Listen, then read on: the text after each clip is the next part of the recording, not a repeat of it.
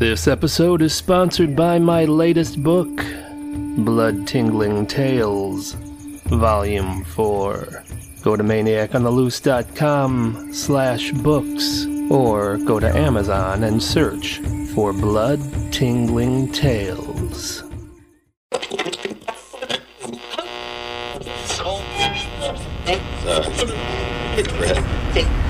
If you like scary stories, you've come to the right place.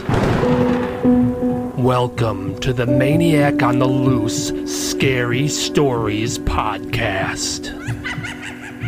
Sit back and relax.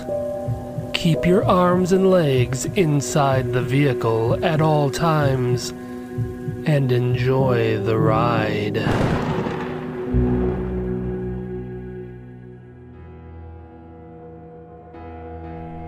The Secret Building.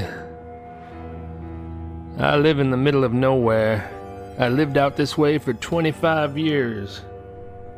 I live in a little 3-room shack that sits on an acre of property. It's not much, but I call it home. One has to drive 5 miles down a gravel road to get to my house. My home sits at the crossroads of that gravel road and a dirt road. I'm surrounded by forest and nothing else. Seriously, there's nothing out here. Well, except for the mysterious concrete building about 3 miles down the dirt road. It's like an old distressed concrete cube. There are doors, but no windows. There's a huge cylindrical antenna on top of the building that I suppose used to rotate back in the day. Now it just sits there looking ugly. The entire structure is surrounded by a chain-link fence that has strands of barbed wire at the top. The strange building was there long before I moved to these parts, and it sat there empty until 6 years ago. I don't see many folks driving around this area, so when I saw an army jeep drive down the dirt road, followed by another, and another, and another, it was quite a sight. And that was just the beginning. All kinds of government-issued vehicles came out that day. Cargo trucks, dump trucks, tractors. At first I thought the old building down the road was being torn down, but that wouldn't require such a force. No, it was clear to me that that building was being revitalized. It was days later when 2 men in suits and sunglasses had the courage to disregard my "trespassers will be shot" sign and step onto my porch. The men were cordial, a little boring, but cordial. I appreciated the fact that they got right to the point. They offered me $30,000 for my place. Well, I just laughed in their faces. 30,000. Thanks for the humor, boys. They countered that the price they offered was market value, and they were right, but where was I going to go? What kind of home would $30,000 buy me? Not much. Certainly nothing out in the beautiful country like this place. I told them it would take a hell of a lot more than $30,000 to get me off this property.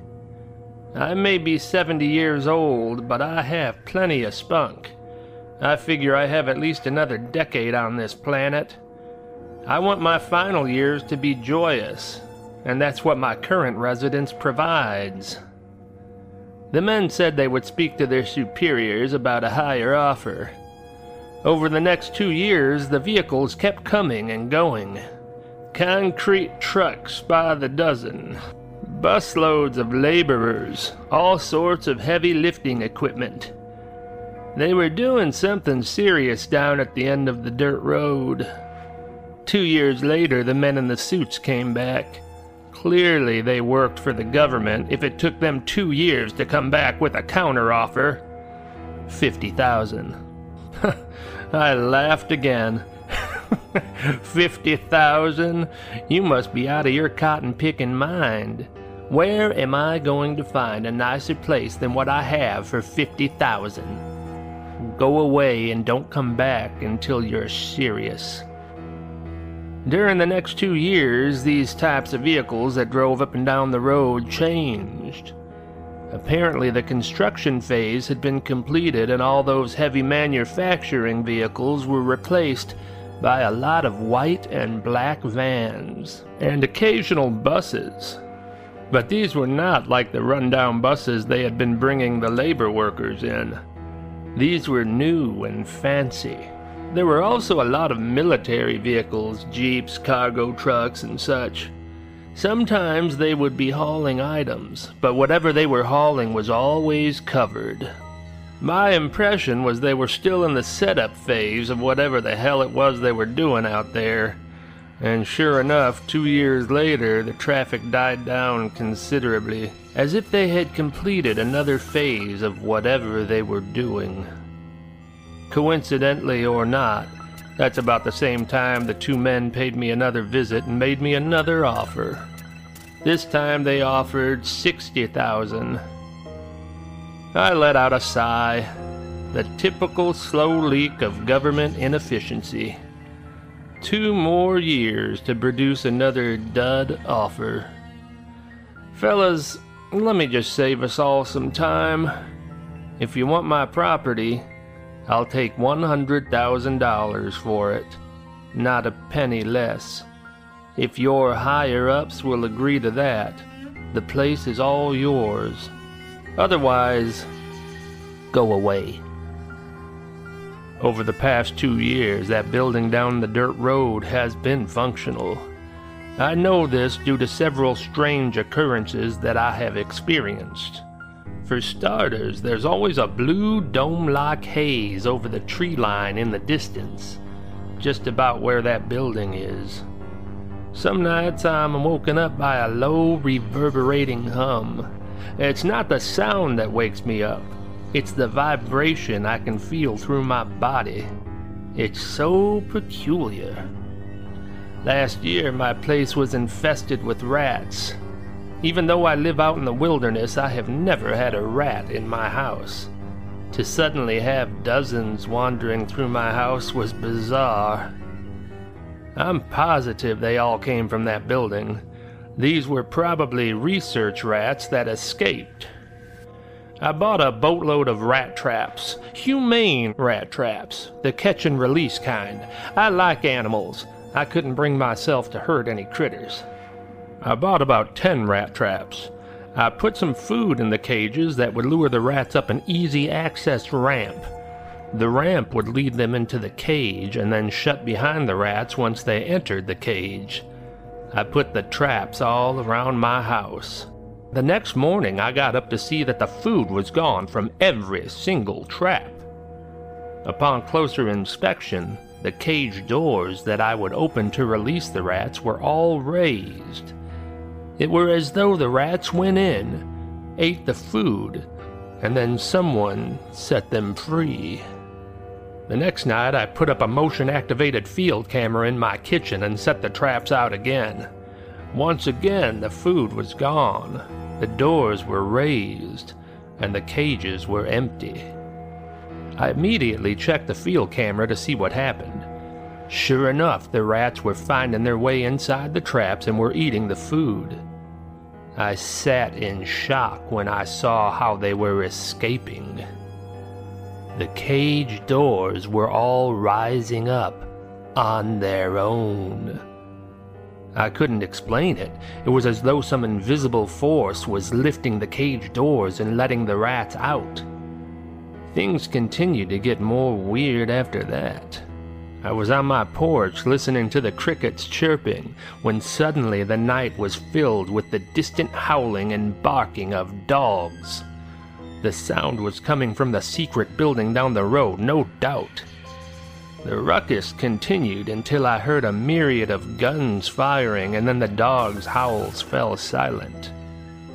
Were they killing dogs up there? The next night I saw a large semi-truck driving down the road. It looked like a chicken truck, the kind they cram live chickens into for transport. Except it wasn't chickens I heard. It was the wail of babies crying. Human babies. There was no mistaking it. I must have heard a dozen babies crying in unison as the truck passed by my house. What were they doing with all those babies? At this point, I decided I needed to take a closer look at what exactly was happening at the secret building down the dirt road. I know these woods like the back of my hand. I took my all-terrain vehicle through the woods until I got close to the facility. At that point, I got off and quietly approached by foot. When I emerged from the forest, I couldn't believe the sight before me. The old concrete structure was still there, but it was painted black, which made it nearly invisible at night. Next to the building were a series of medium-sized pyramid structures. Next to those was a field of massive antennas. They must have been 200 feet tall, and I could see balls of electricity sparking through the cables. That's when I heard the dogs barking again. A swarm of at least 50 dogs bolted out of an open door of the main building and raced to a chain-link fence that surrounded everything. Several of the dogs began chewing on sections of the fence. As those dogs worked on tearing up the fence, the other dogs encircled them in a defensive posture, facing the troop of a dozen men in camouflage uniforms who emerged from the building with their rifles in the ready position.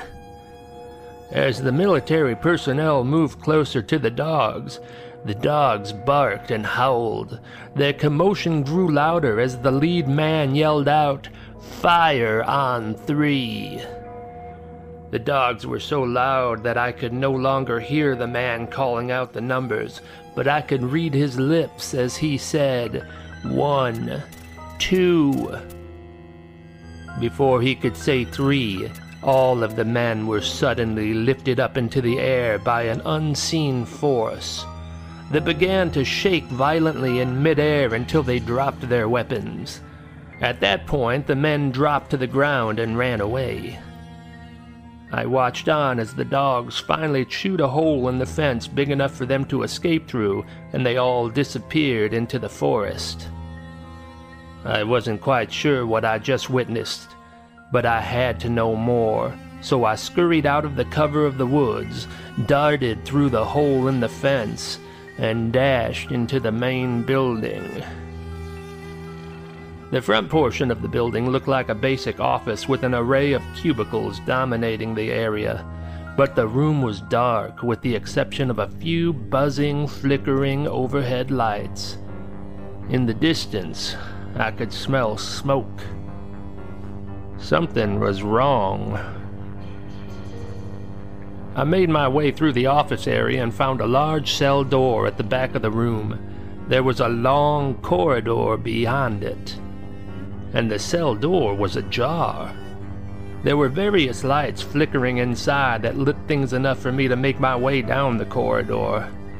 At the end of the corridor, I found myself in a dimly lit room that was lined with cages upon cages. I could smell the musty scent of animals, but the cages were all open and empty. At the end of the corridor, I came across the first dead body. It was a man in a lab coat. He had been mauled to death. It appeared he had attempted to flee from the animals and had managed to open the steel door at the end of the corridor, but didn't make it through before he was killed. I walked through the door and found myself in a room about the size of a 2-car garage. There was a hose with a nozzle on the end hanging on the wall.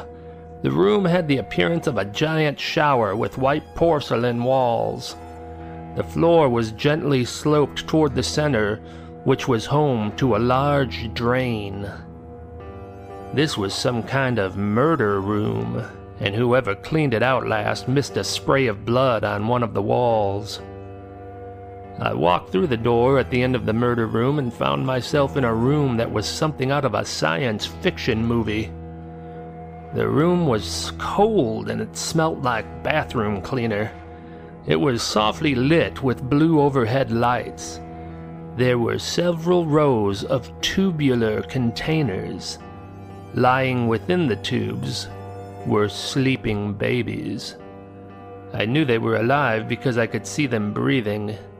They were naked and had a series of electrodes attached to their heads.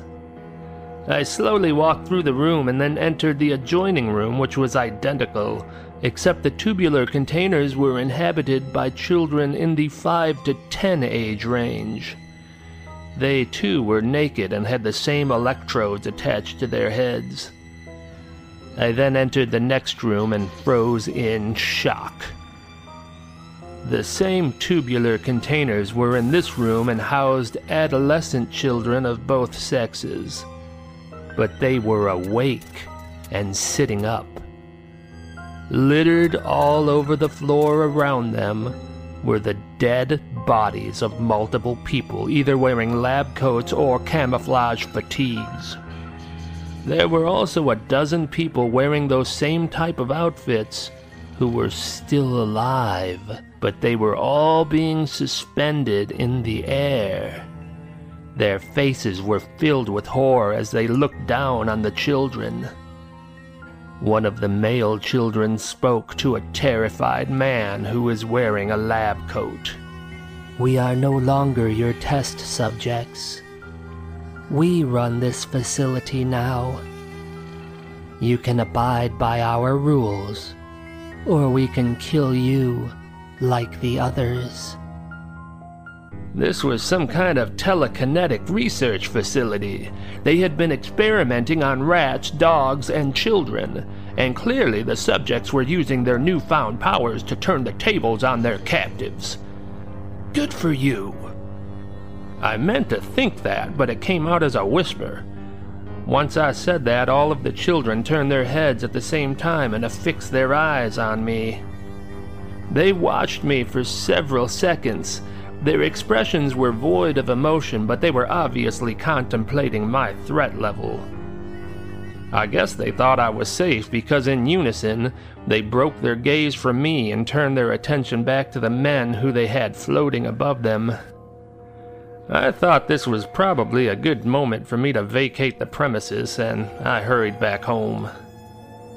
The next day, those two men who had visited me multiple times in the past knocked on my door once again.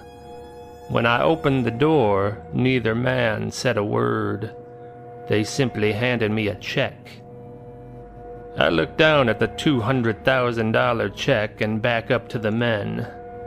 I smiled and nodded. You have a deal. This episode is sponsored by my latest book, Blood-Tingling Tales, Volume 4. Go to maniacontheloose.com/books or go to Amazon and search for Blood-Tingling Tales.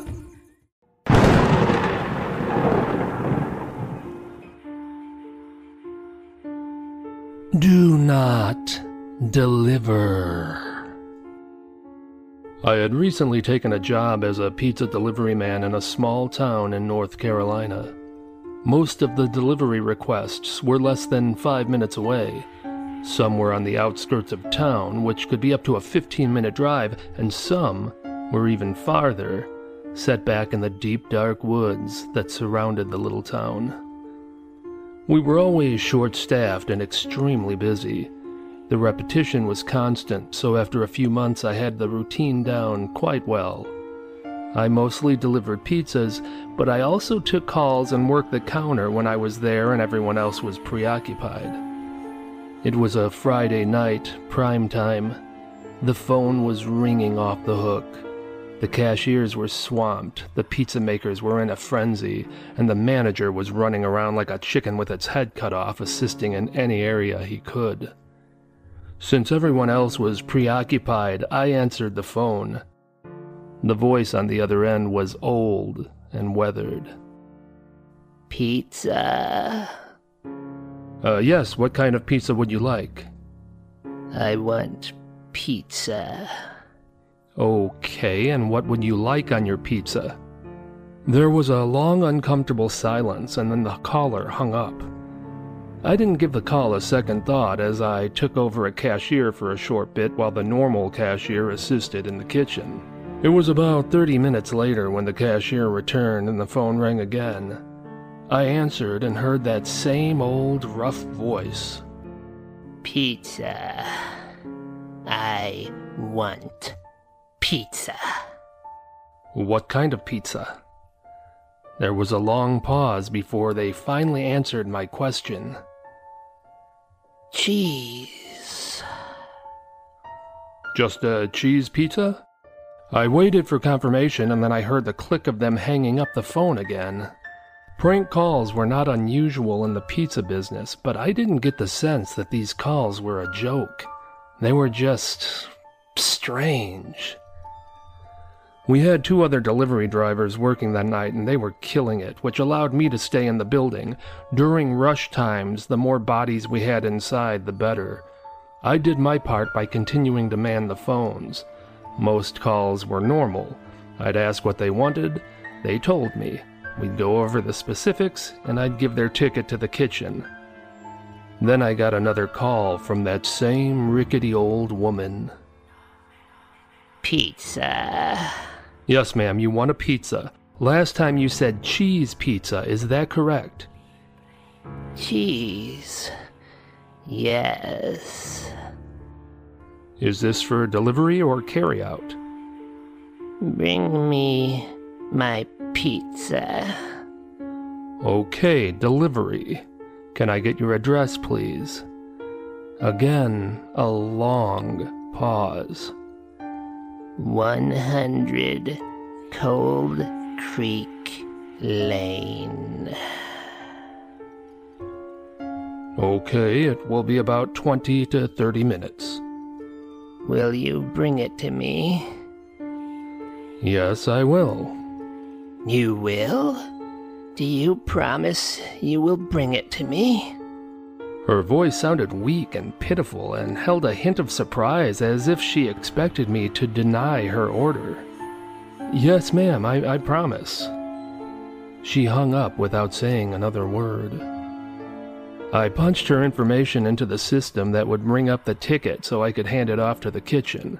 Upon entering her address, a large red box with an X through it appeared on the monitor screen with the bold letters that read, "Do not deliver." I was confused.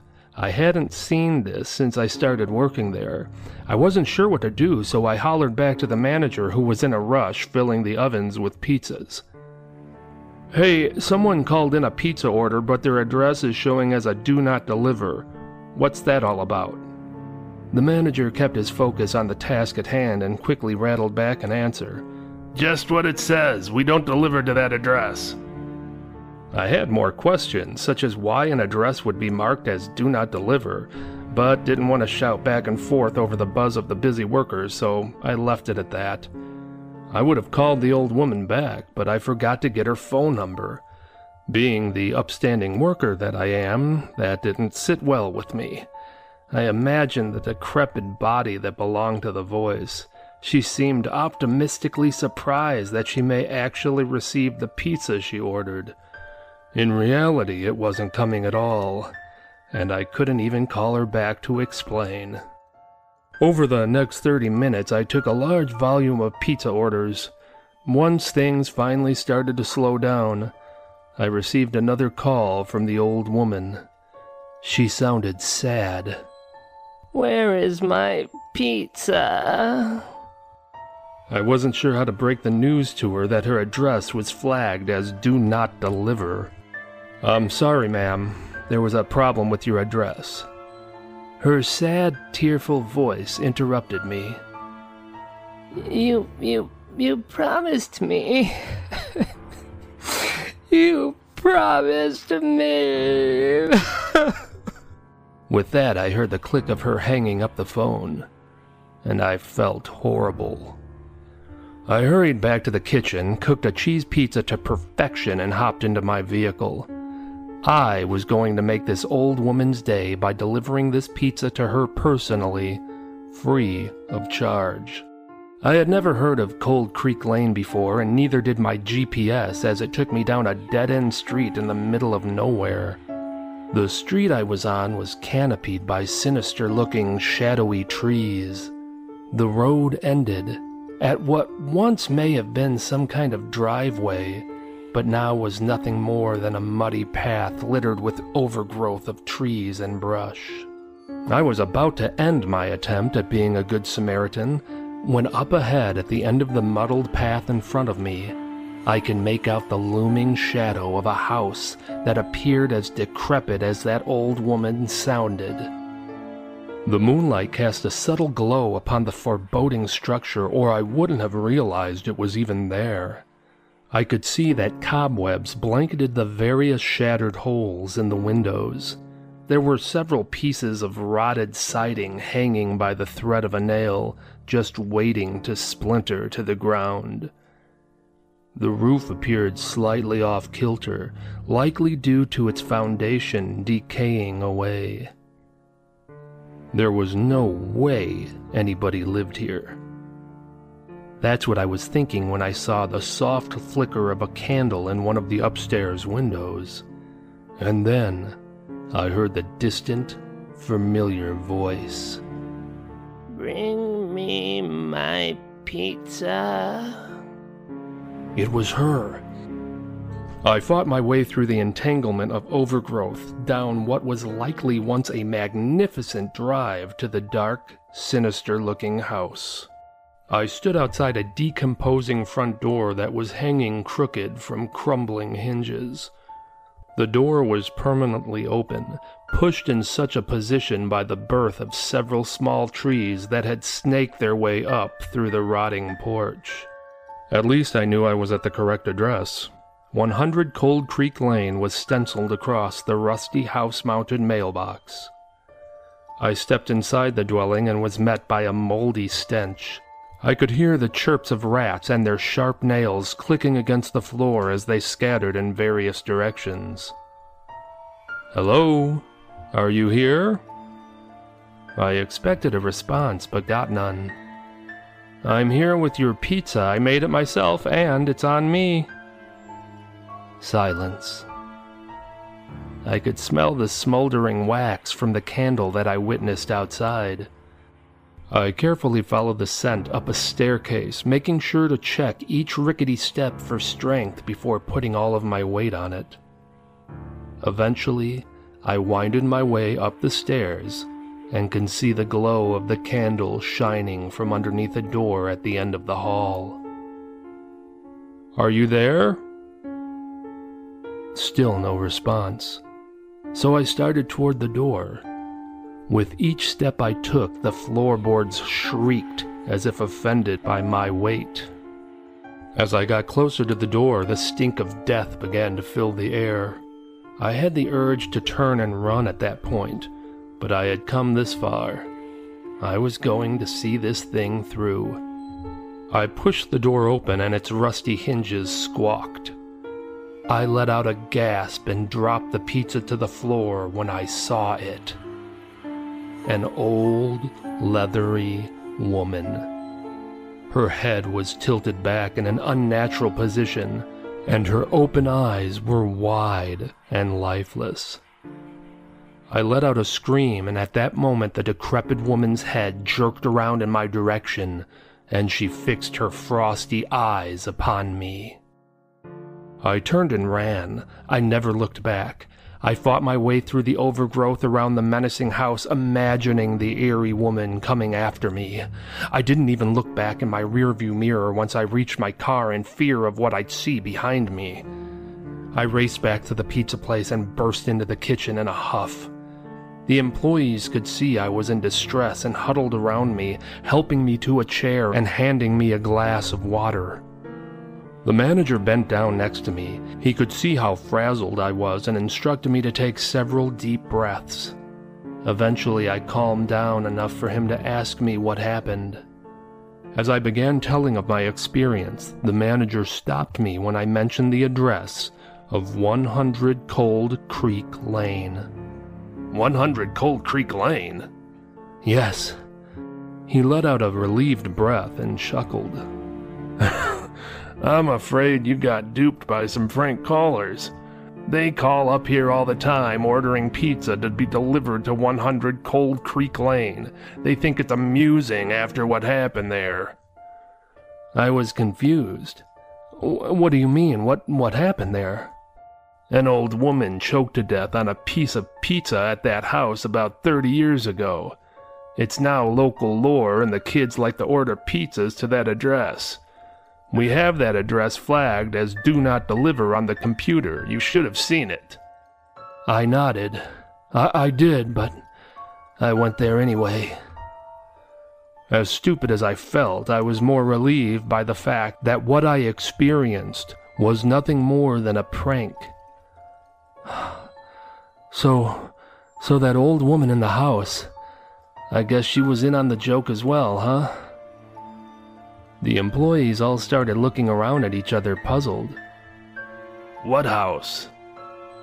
100 Cold Creek Lane, that old creepy house.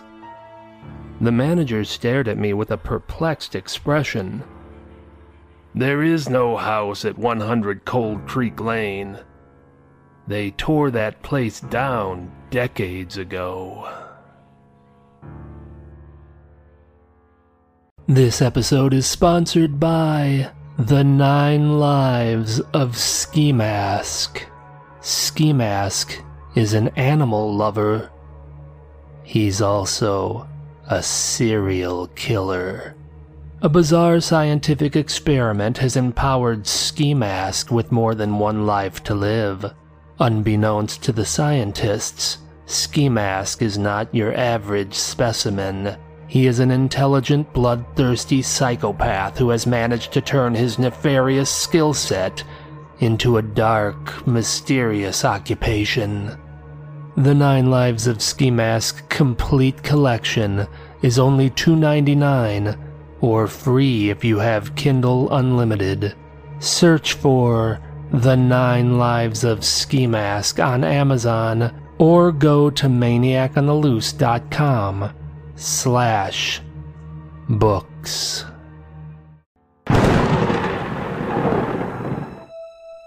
The Creep.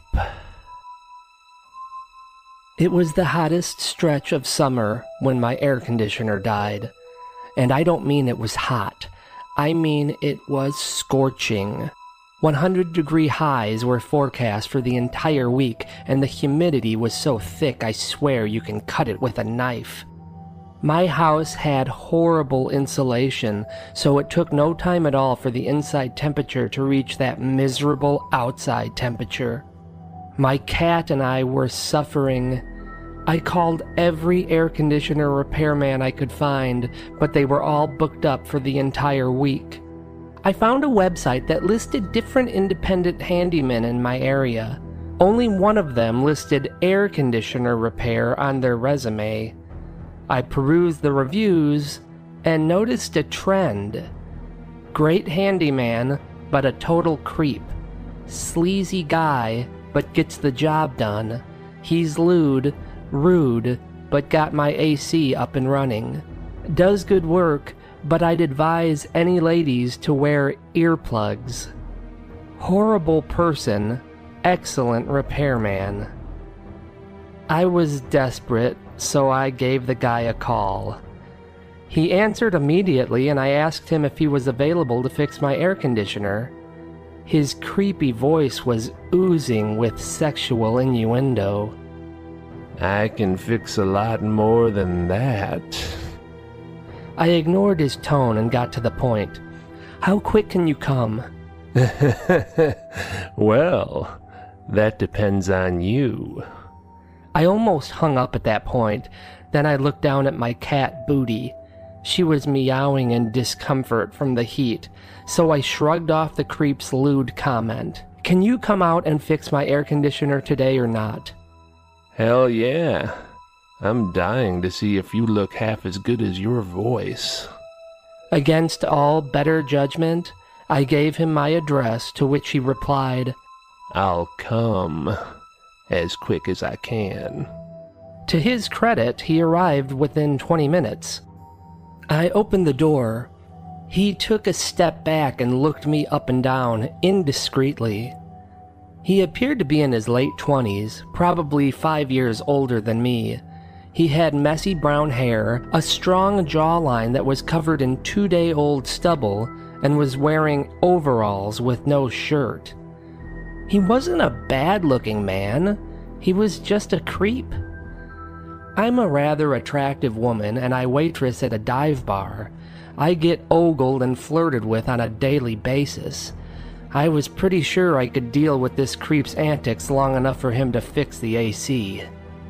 You look good enough to eat. I rolled my eyes. Do you want to see the air conditioner? I want to see a lot more than that. I just shook my head, let him in, and led him to the air conditioner. He took a quick gaze at the AC and a long gaze at my body. I was wearing shorts and a tank top. I had planned on putting more on before he arrived, but it was just too hot to be modest. I like those shorts. Can you take them off, please? He flashed a mischievous grin. I just pointed at the AC unit. Can you get to work? He took his eyes off me long enough to determine what the issue with the unit was. Ah, I see what it is. Will it be difficult to fix? He shook his head. Oh, it won't be difficult, but it will be hard. He found that very amusing and laughed heartily for a few seconds before moving on to his next vulgar comment. I have to run and get some tools for my truck. Do you want me to use the front door? Or do you prefer the back door?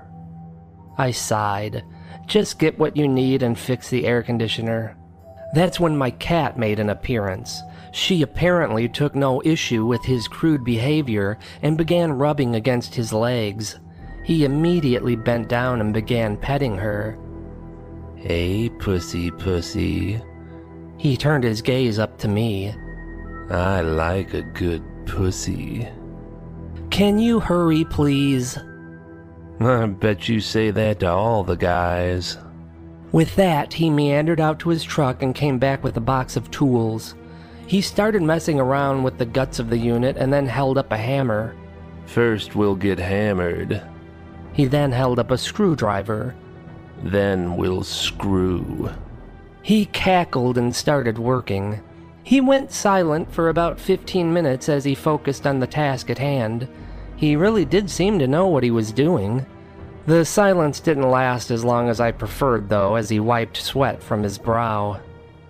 I prefer to work up a sweat in another way, if you know what I mean.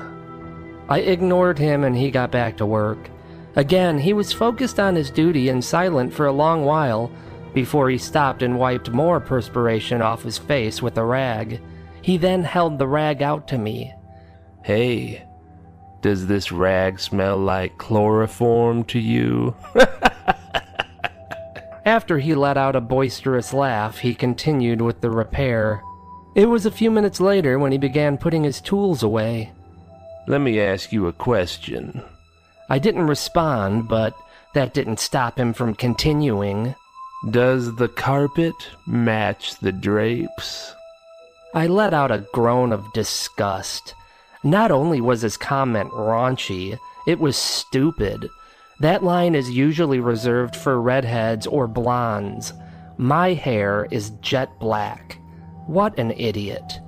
He let out a moan as he stood up and turned my way. That will just about do it. You fixed it?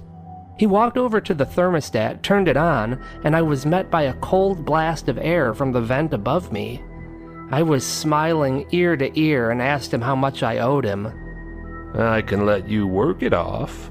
I shook my head while displaying an appalled expression. Just tell me how much I owe you. He continued to check out my body as he spoke. 200. I handed him the money. Now please leave. On his way out, he stopped and handed me a business card. If you need me for anything, And I do mean anything. Don't hesitate to call me. I took his card, pushed him out the front door, and locked it behind him. I watched out the window and I felt a sense of relief as I witnessed him drive off my property and out of sight. It was only a few minutes later when I heard the heavy thud of someone stepping up onto my front porch. This was followed by the distinct metallic rattle of the doorknob jiggling. It was the creep. He came back. I knew him driving off so willingly seemed too easy. The mild shaking quickly turned into several aggressive turns of the doorknob. He was trying to get into my house. Fortunately, the door was locked. However, that momentary sense of comfort vanished when I heard the smashing of the front door window. I ran toward the door in an attempt to barricade it with something before the creep could enter, but it was too late. I got there just in time to see his arm reach in through the broken glass and unlock the door. I turned to run toward my phone to call the police, but it wasn't fast enough. I was tackled to the ground. I tried to get up, but the creep pinned me to the ground and immediately started trying to pull my shorts down. He was going to rape me. I fought with all my might. The creep was wearing a blue and red ski mask. I don't know why he bothered. I knew exactly who he was. I was able to rip the ski mask from him just as he ripped my shorts from my body. To my shock, it wasn't the creep at all. It was an ugly man with a misshapen face. He had bleached white hair and sported an ugly scar over one of his eyes. He was strong and was able to hold both of my arms down with one hand. He used the other hand to begin unfastening his trousers. I could see his rotten teeth and smell his putrid breath as he hissed at me. Don't worry, bitch. You won't have to live with this. After I rape you, I'll kill you. I fought with every ounce of strength I had, but I couldn't budge him. I screamed as I could feel him pulling down his pants. He was mere seconds away from violating me. That's when I heard a loud clanking thud. This was followed by the grotesque intruder collapsing on top of me. It took all of my strength, but I managed to shove the lead-like body of the intruder off of me. After I did, I saw the creep standing there holding the pipe wrench that he had just knocked the intruder out cold with. Forgot my tools. I stood up and tried my best to hide the naked lower half of my body, but the creep got an eyeful and nodded approvingly. I ran down the hall, grabbed my phone, called the police, and then found a towel to cover myself up with. I then retrieved the creep's tool bag and walked back to the front door where he was waiting. The creep didn't miss a beat. Wanna drop down to your knees and give me a proper thank you? If you know what I mean. I let out a repulsed breath. You're gross. But thank you for saving me. Now leave, creep.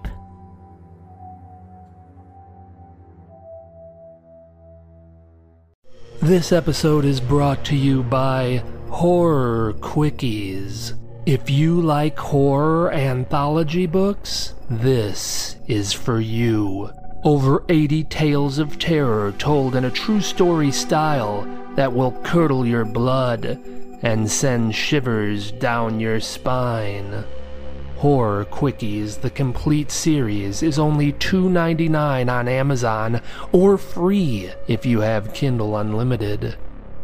Go to Amazon.com and search for Horror Quickies, or just go to maniacontheloose.com/books.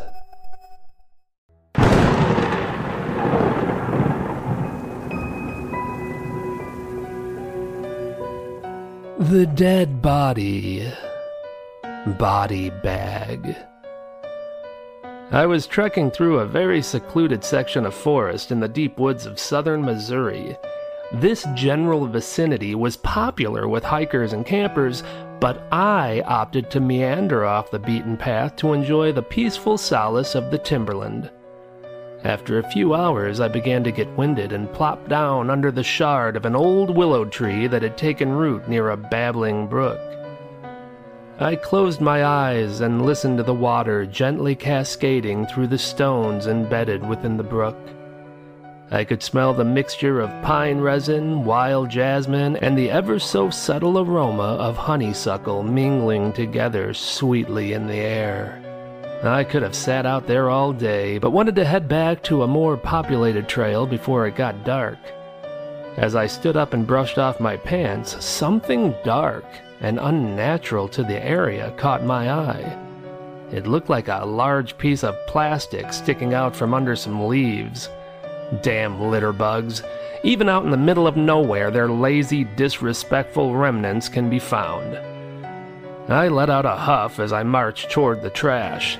I'd pick it up and carry it with me until I found a proper trash receptacle to place it in. I bent down, grabbed the black plastic, and pulled. To my surprise, there was much more to the debris than I realized. It was caked under the dirt, and it took a few solid tugs for me to pull it free. At first, I thought it to be a huge garbage bag, but the material was much thicker than that. It wasn't until I spread it out on the ground and brushed it off that I recognized it to be a body bag. What the hell was a body bag doing out this far in a forest? Whatever the answer was, it couldn't be anything good. I contacted the police and alerted them of my bizarre discovery. They took it very seriously and scoured the entire region over the next few hours. I was sickened when they informed me that they found the dead body of a woman in a freshly dug grave. Later, I found out that the woman had DNA evidence under her fingernails, which led to the capture of her murderer, some guy named Boris. And all because I happened to take a little hike through the isolated section of forest and stumbled across that body bag. The killer was a damn fool. Why didn't he just bury the body bag with the body? Moron. The dead body. Boris. I met this girl at a bar. It was closing time and we were the only two still there. I guess we both had just the right amount of alcohol in us to find the other attractive.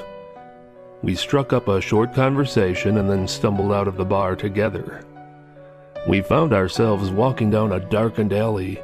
That seemed like a good enough place for me to make a move, so we started making out. She was totally into it, but I guess I was moving a little fast for her when I reached up her skirt.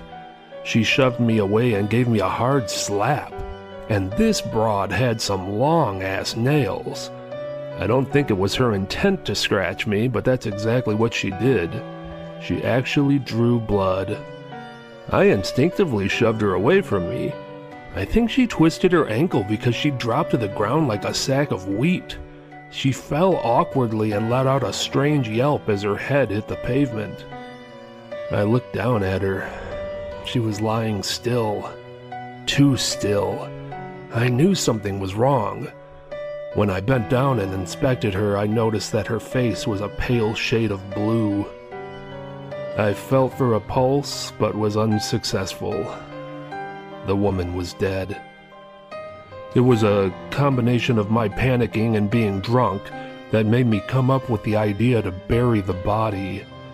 I mean, nobody saw what happened, and I didn't know this woman. Nobody would tie me to her disappearance. I knew an area that would be perfect to bury her at. It wasn't far from a place that people hiked and camped, but this particular region was sparsely traveled. I could bury her there, and within a month the grave would settle and the natural foliage would cover it up. I took her out there.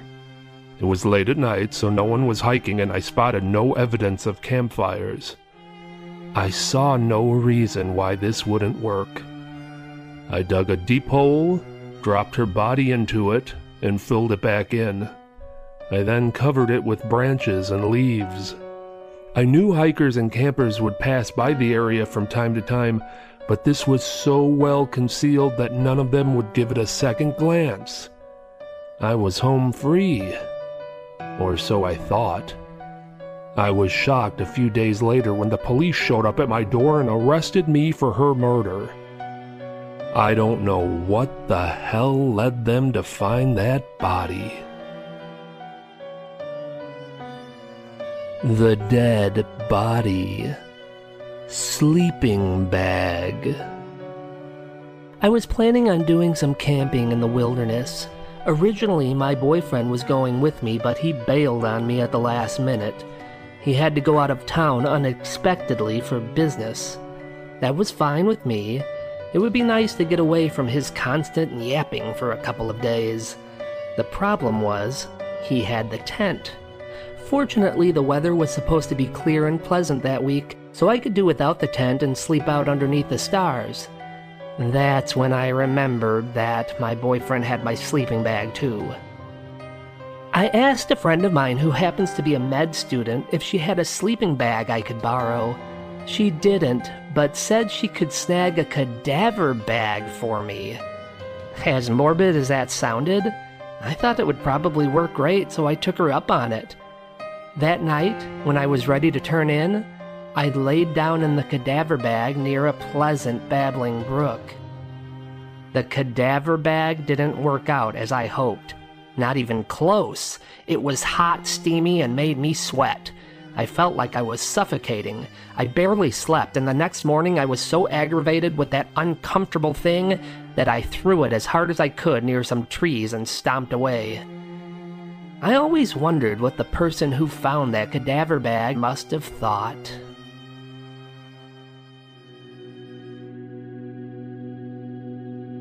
This episode is sponsored by my book, It Lives in the Attic, a true jigsaw puzzle of horror that comes together before your eyes. Prepare yourself for a roller coaster ride of the weird, the horrifying, and the unpredictable. It Lives in the Attic. Only 99 cents on Amazon, or free with Kindle Unlimited. Just go to Amazon.com and search for It Lives in the Attic. Or go to maniacontheloose.com/books.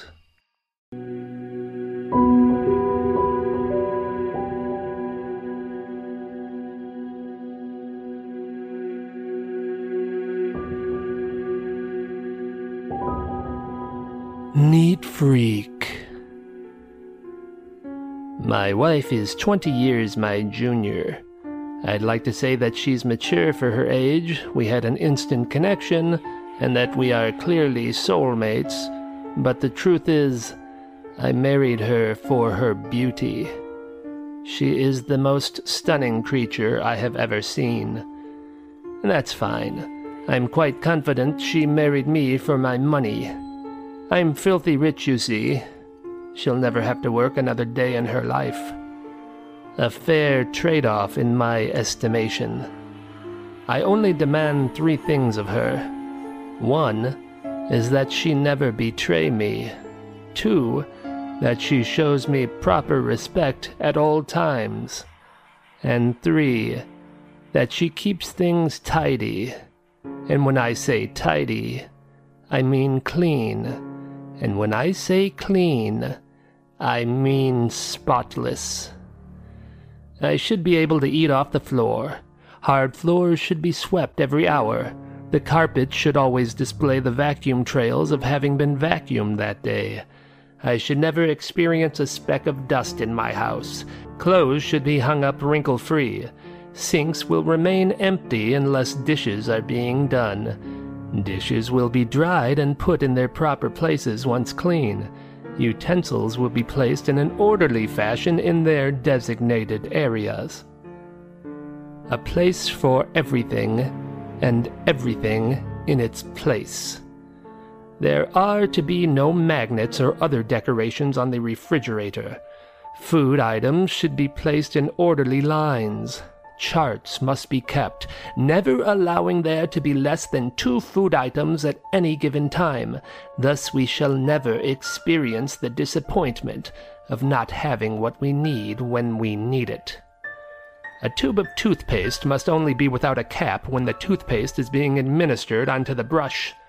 I should never observe a single hair in any of the hairbrushes. No picture should ever be crooked. Windows shall have no smudges.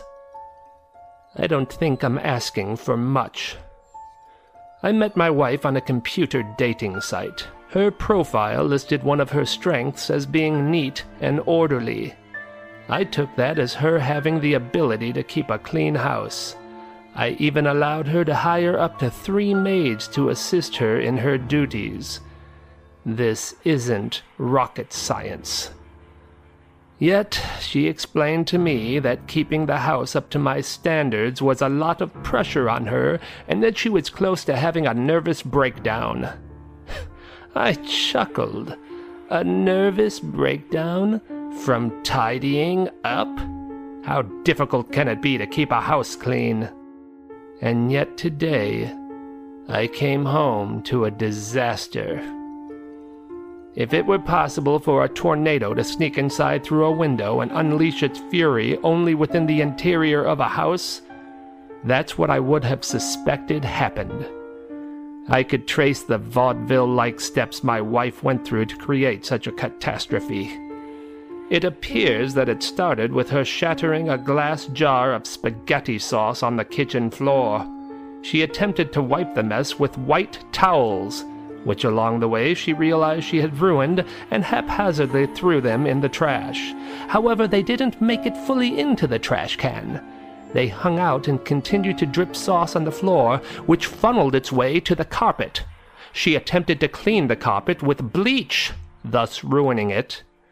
When she went to the utility closet for a mop, she evidently pulled the entire broom and mop wall mount from the wall, sending all of the mops and brooms flying. The ruckus must have startled her, causing her to step back, bump the shelving unit that held all my nail screws and other fasteners. They spilled out all over the place. In her hasty attempt to put them back into their containers, she scratched up the floor. One of the brooms or mops must have hit a portrait on the wall and knocked it off. She endeavored to rehang it, but hammered an enormous hole in the wall in the process. With all the excitement, she left spaghetti noodles boiling in the pot, which had now cooked dry and smoke was infesting the house. The smell would take days to clear out. "I'm sorry." Those were the words she greeted me with. I turned to see my wife's beautiful crystal blue eyes foggy with moisture. Trails of tears stained her face. She was shaking with anxiety. I consoled her by reaching out and embracing her. I ran my hand down her silky smooth hair and shushed her as she sobbed. She tried her best. But her best wasn't good enough. I snapped her neck quickly. She didn't feel the pain. I would cut her up in neat pieces and stack her away nice and neatly, like I did my last wife, and my wife before her, and my wife before her. One of these days I will find a wife who can keep the kind of house I require. I can only hope she'll be half as beautiful as this one was.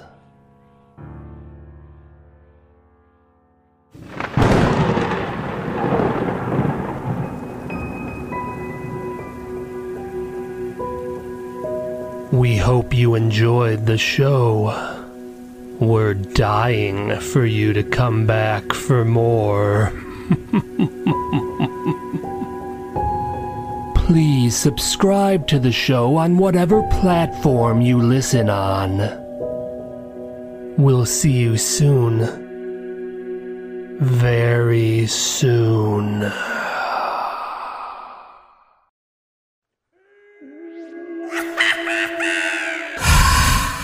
If you like what you're hearing, please consider contributing. Any amount helps. Recurring monthly contributions are best of all. Just go to maniacontheloose.com/support. That's maniacontheloose.com/support.